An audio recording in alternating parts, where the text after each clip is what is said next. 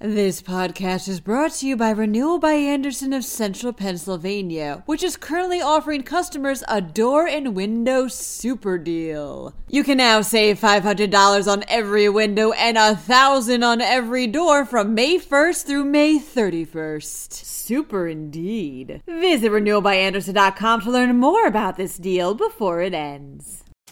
Pennsylvania is investing $3 million in research on the potential health effects of fracking. Meanwhile, new Pennsylvania voting machines passed their audit and will help in preventing hacking in 2020. In news the Grinch would enjoy, Christmas trees are going to be a little more expensive this year. And on a more cheerful note, Mr. Rogers' widow approves of the new movie about his life. I'm Julia Hatmaker, back from a very long vacation, and you're listening to Today in PA. Could fracking cause pediatric cancer? Pennsylvania Governor Tom Wolf's administration is investing $3 million in studies to find out, as well as to track other potential health effects of the natural gas industry, reports Michael Rubenkamp with the Associated Press. The announcement comes after dozens of young people living in 4 counties surrounding Pittsburgh were diagnosed with various forms of cancer, including the rare pediatric bone cancer Ewing sarcoma. That area has seen the drilling of more than 3,500 wells by the natural gas industry since 2008. Gas companies say that there is no evidence linking the pediatric cancer to drilling, but the families of those affected think otherwise and have been pushing for the state to investigate. Gas industry officials have expressed their support for the research.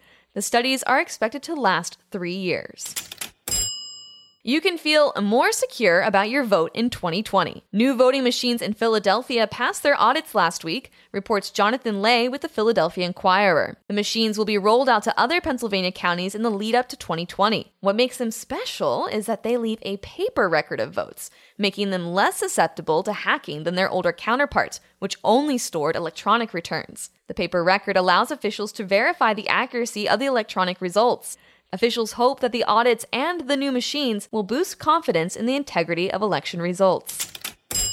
Christmas cheer is coming with a higher price tag this year. That's the main takeaway from the world's largest Christmas tree auction, which is held near Mifflinburg, Pennsylvania, reports John Bogie with PennLive.com. Auctioneers sold off 47,000 Christmas trees for a higher price than the year before, with 6 to 7 feet tall Fraser firs going for between $45 and $50. Last year, similar trees were sold in the low $40 range. These are, of course, wholesale prices, but you can expect an increase in prices being passed down to the consumer this year too.